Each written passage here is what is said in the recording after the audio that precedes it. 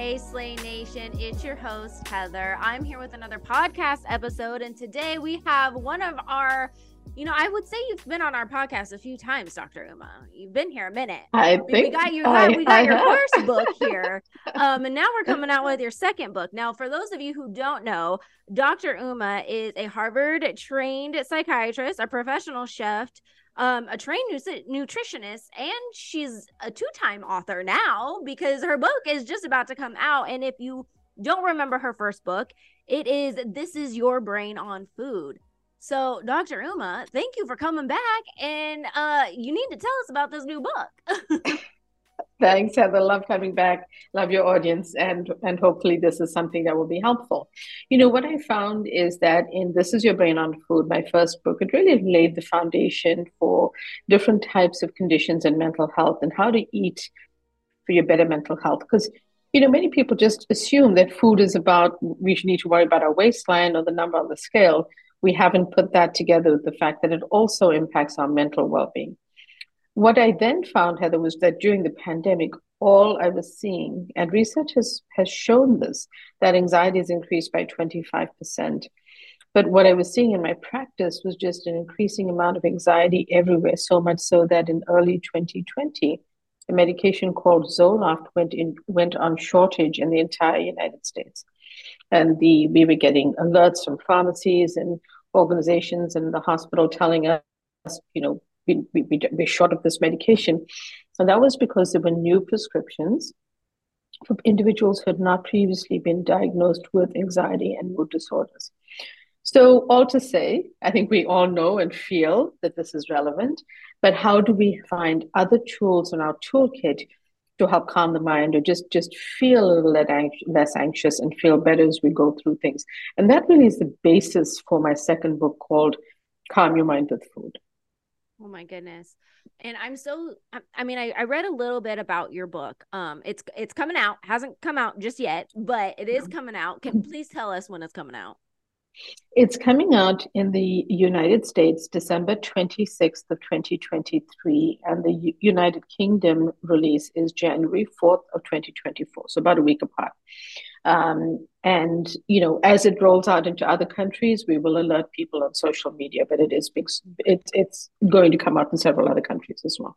Yeah. And you have been on plenty of talk shows and plenty of podcasts, doing plenty of interviews for your first book. So I only imagine that the second book is just chocked full of information. Now, I know there's about 6 pillars that you talk about. Are there a few that you can kind of talk to us about right now?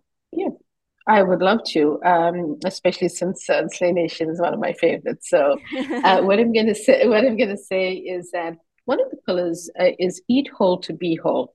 You've heard me say before, eat the orange and kind of walk past the store-bought orange juice, because the store-bought version has the fiber removed and added sugars, which we don't need. But the orange has the fiber, vitamins, minerals, micronutrients that you need. So I want people to really just start thinking as they make choices about different foods. Why not just, instead of getting that frozen dinner from the frozen section, is there something simple I can even throw together, a salad or something simple from the supermarket that I can do? The next pillar I want to focus on, because in this book I really dove deeper into micronutrients, because we hear these words, we hear antioxidants and macronutrients, but often we don't understand the definition of these. I don't understand the definition. These micronutrients are so critical for our body, but also our brain. And a simple thing, Heather, like iron, many women of childbearing age and younger are deficient in iron. Many children and adolescents are deficient in iron. Not something we would normally think. Mm-hmm. So we also found that the research in children showed that a low iron is associated with higher anxiety. So I personally think just by making sure we have good sources of iron in our diet, that it's something we can be kind of fending off as much as we can. Remember, these things are usually checked with a blood test. So, you that just want to speak to your doctor if you... Correct. I was like, how do I know? That's right. You might have symptoms. You might have iron deficiency anemia where you're just feeling weak, tired. You just don't have the energy you used to. That's usually an important sign. Could be many reasons for that, but just make sure you check with your doctor and maybe get a panel and include the iron levels because it's easy to supplement. He or she, your doctor can provide you with the supplement. But in addition to that, you can always be eating in a way um, that is helpful. And the other pill I'll share with you is that something we often overlook, which is the foods that are in front of us that we're consuming that we don't realize are worsening our anxiety. And one of the things here overlooked all the time are things like diet soda. They contain artificial sweeteners, even though they may not have the refined sugar or the high fructose corn syrup from, say, the full sugar sweetened beverage or soda. They might have artificial sweeteners and usually do. And these are very problematic to the gut and they can actually cause an uptick in anxiety. So all I'm saying is, just look to see what is it that we need to clean up and improve in our diet. We don't have to give up something completely. I'm not a purist. I feel that is very hard for people to entirely give up something, but can you eat less of it? Can you eat a healthier version? Can you replace some of the processed foods with more of the whole foods? Can you cut back on soda and diet soda? Can you drink more water? It's a longer continuum of healthy habit change, and it doesn't happen overnight. Yeah. If you try to push yourself to do something, honestly, the next week you sort of you find yourself in that bag of cookies or in that entire tub of ice cream. So restriction doesn't work. It's more about making that adjustment that is sensible.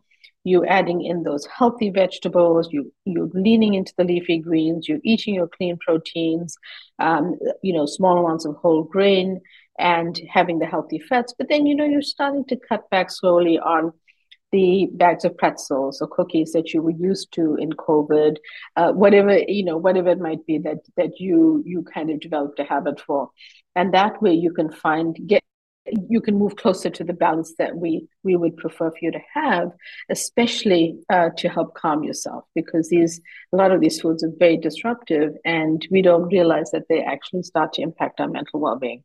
Oh my gosh, that's so true, because I would not ever think that my anxiety. I always like to say I have high functioning anxiety. Yes, yeah, absolutely. Because and it's an important point actually, which I'll come to in a second, but why don't you finish what you were going to say? Yeah. I mean, I always say that I have like high functioning anxiety, and so I would never ever think that food would be tied to anxiety at all. I mean, it would make sense if like coffee with like the caffeine yes. and all that kind of stuff would be like really tied to that. And I'm like, oh, okay, I can kind of see that. But I'm not giving up coffee, Dr. Uma. I'm sorry. I can't do it. I love coffee. I love coffee. And my only issue is so coffee on its own is actually a really good brain food. The issue with coffee is that a lot of people put a lot of stuff in it. And, especially around the holidays, people are having these really delicious, fancy coffee drinks, and they are just loaded with sugar. I'm not saying don't have one in the holiday season or a couple, but don't make that your daily drink, because then you're not doing your brain any good. My point being that, coffee on its own is okay. Some people are sensitive to caffeine, and that means they should be careful. But coffee on its own, often with Americans, it's what we add to it that makes it less healthy for us. But it has a lot of positive benefits. Yeah. Okay. So you were going to say something about high functioning anxiety. So now I'm dying. Yes. I want people to understand that, there's a way in which I don't want to minimize how serious and devastating anxiety can be. I also wrote it from a personal perspective. So it's touched everyone's life in some way, shape, or form. And if you haven't had anxiety, then a loved one or a friend or family member, even a coworker has had it. So one of the things that's important to convey is not all anxiety is bad. If you are writing a test, if you're taking an important challenge and you need to push yourself the night before to get through some material so that you present that important, work pitch, or you get through that exam or test that you're writing, that's actually helpful anxiety, because it's actually getting you towards a goal. A lot of people like yourself, Heather, and at phases of my life as well, we have that going on, but we're still functioning and getting through life. And I think for me, one of the things that really helped was finding the alternative and holistic ways to feel better. I really believe everyone should know a breathwork exercise. You can learn many different ones on YouTube. And when that anxiety starts to feel like a wave that's going to, crush you, start practicing things like your breathwork technique. Maybe some people get on the treadmill, some people take a walk, some people have a glass of water. There are different ways that we can manage it. But it doesn't mean that it isn't anxiety, and so finding ways to manage it is important.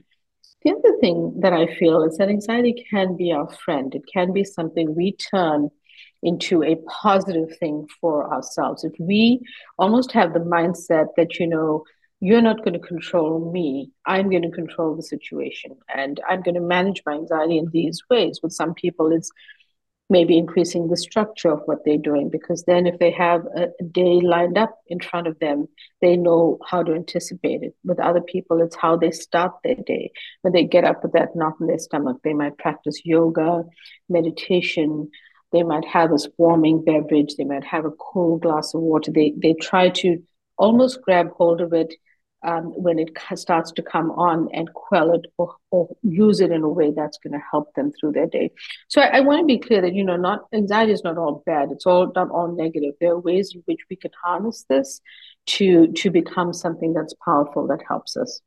Yeah, definitely. And I will definitely say that, like, I've had to instill certain practices myself. And I am a really big fan of ashwagandha. Is that what it's called? Ashwagandha? Yes, yes, yes. And I take it every night. And it definitely Fantastic. helps with my Have you found stress. it helpful? Yeah, yeah. Yes, it helps with my People stress and find my it extremely anxiety. helpful. Yeah, Yeah. it's I definitely tell when I'm not on it. I ran Mm, out and I didn't have it for like a week, and I was like, "Oh my gosh, I was like mm. waking up with anxiety in the morning." You notice the difference. I'm so glad to hear that, Heather, because there's a place for supplementation in our life. None of us eats a perfect diet, and some substances like saffron or ashwagandha. With saffron, you need a higher dose than what we can get in food. So by all means, put it in your food. But if you're worried about depression and anxiety, you might want to look at a clean supplement. With ashwagandha, it tastes really bitter. There were a couple of Ayurvedic practitioners in my family, so I've had the taste when I was a kid, and it's bitter. So it's actually much better to take it, to have it be effective in a capsule or supplement form. And there's actually a good amount of evidence for the use of ashwagandha for anxiety. So I really encourage people to find these alternatives and look into them, speak to your practitioner if you are taking other medications, and by all means try it out, because people have noticed a difference. Yeah, I highly recommend it. It's definitely helped me. It helps me sleep. It helps me like reduce my stress, and again with the anxiety. I will say though, like, there's so many supplements like that out there. How do we know which ones are actually the real deal? It's hard to know. If firstly, I think looking for a company that has a good reputation, looking at consumer reports, reading about the supplement, how it was made, is it organic? Where did the ingredients come from? Can you call the company and ask someone? These become important questions. I know that I believe it's Consumer Lab Reports, perhaps the website that you can actually look up the almost the validation of a supplement. Now, supplements are not FDA regulated, right? But you can look up to see what testing might have been done. And that I think people do find quite helpful. I also use the guiding principle of looking up the website, finding out who's made, like, what's the science behind the supplement? Has someone just kind of gone together and made a supplement overnight, put on, it's a supplement industry is $1 billion industry. Have they just slapped on a name and, there you go. This is something you need, because things like ashwagandha or anxiety are words that are now being used because people are needing interventions. So looking that up and making sure that, you, for some reason, if it doesn't agree with you, can you return it? Can you have a conversation? Is there good customer service backup? It's not just a pop-up store that appeared overnight, of which there are many. So I think being cautious about how you make your choices is important. Agreed. I definitely do a lot of research when I look at stuff. Yeah, yeah. You have to be careful, like you said. Supplements are a $1 billion industry, and you just don't know sometimes. So, and also too, like, if it starts working and you really think it's working for you, then maybe you found something that you can stick That's right. with. That's right. That has um, helped you, and you can. It's okay. It's good. I would love to kind of dissect here. I mean, I'm a person of lists. I like being efficient. And so Mhm. I would love to be able to know the top foods that I should avoid or limit when it comes to trying to Yeah. manage my anxiety, and then Mhm. what foods I should lean into and maybe have a little bit more of. Sure. So let's just start with the foods you want to kind of, take a step back a little. Some of those foods are the processed, ultra processed foods laden with, added sugars, a lot of sodium and other preservatives, colorants, dyes, and thickeners, etc. So try to, if you have developed a habit that you're eating fast food at your lunch hour because you're back in the office, maybe find a healthy alternative, bring a lunch to work. The artificial sweeteners are problematic for the gut. The processed vegetable oils, often fast food restaurants use these oils, and they're very pro-inflammatory. The added and refined sugars, which I've shared with you before, are often found in savory foods. So pasta sauce, ketchup, salad dressings can actually have those added sugars that you don't even realize because you're thinking this is not sweet, this is not a sweet, so why would it have sugar? But they unfortunately are sneaky about that. And those are some of the ones to sort of be the unhealthy fats, the hydrogenated fats, the ones that actually go into shelf-stable baked goods, for example, are not necessarily good for us. They're lasting on the shelves for a long time because they have pretty unhealthy fats in them and lots of preservatives. So those are the ones I would say, let's think about being cautious about. But the ones that you can really lean into, let's just talk about a nutritional psychiatry anti-anxiety plate. How I want you to think about it is you want a kaleidoscope of colors on most of that plate, all those vegetables, the different colors, the peppers, the leafy greens, all of those are bringing you these very rich plant polyphenols and fiber and micronutrients that your body needs. Something like magnesium takes part in 600 biochemical reactions in the body. So I'm not just saying, oh, look at pretty colors. I'm saying each thing really represents a much deeper meaning to your gut microbiome and your health. Then I want you to think of, the size of your palm, a clean protein of your choice. If you eat chicken, it could be that. If you're plant-based, it could be tofu, or maybe you eat both, and that's a good choice. A healthy fat, so a piece of avocado, maybe a tablespoon of olive oil to dress your salad. That covers a healthy fat. And then I want you to have a small serving of some kind of grain. One of my favorites is quinoa because it can be really flavored with spices and herbs to make it delicious. Plus, it has a lot of protein and fiber. But the most part of your plate is going to be those vegetables, your clean protein, a little bit of your healthy fats, and then a small serving of your whole grains so that you are kind of balanced in getting a lot of complex carbs if you in your diet, but also those healthy fats, which are satiating, the protein, which is great for you. All of this comes together to really help reduce your anxiety. And you'll be happy to know that extra dark chocolate actually helps anxiety. So let's start getting those chunks of extra dark chocolate. Oh my gosh. And I know that has to be hard because of, like we said, the holidays. It's always full of Yeah, everything you probably full shouldn't of be everything. eating. Yeah, yeah, yeah, yeah. That's what And happens at the holidays. is there a dessert that we could probably, I mean, it's gonna be so hard to give up those I sweets, right? I have some tips for dessert. So one is that I mentioned earlier that a lot of people are deficient in iron. Well, chocolate, extra dark chocolate, the more natural form, is one of the best sources of plant iron, but it needs vitamin C for absorption. So having that with a small clementine, a piece of orange, a citrus fruit actually helps the absorption because of the vitamin C. So that's actually, by the way, a delicious pairing. If you've not tried it, don't knock it until you've tried it because there's something about the citrus fruit that just enhances the flavor of chocolate. Um, Another one is to make ice cream, which the recipe for that is in my first book, with something like bananas and adding in natural cacao through a powder.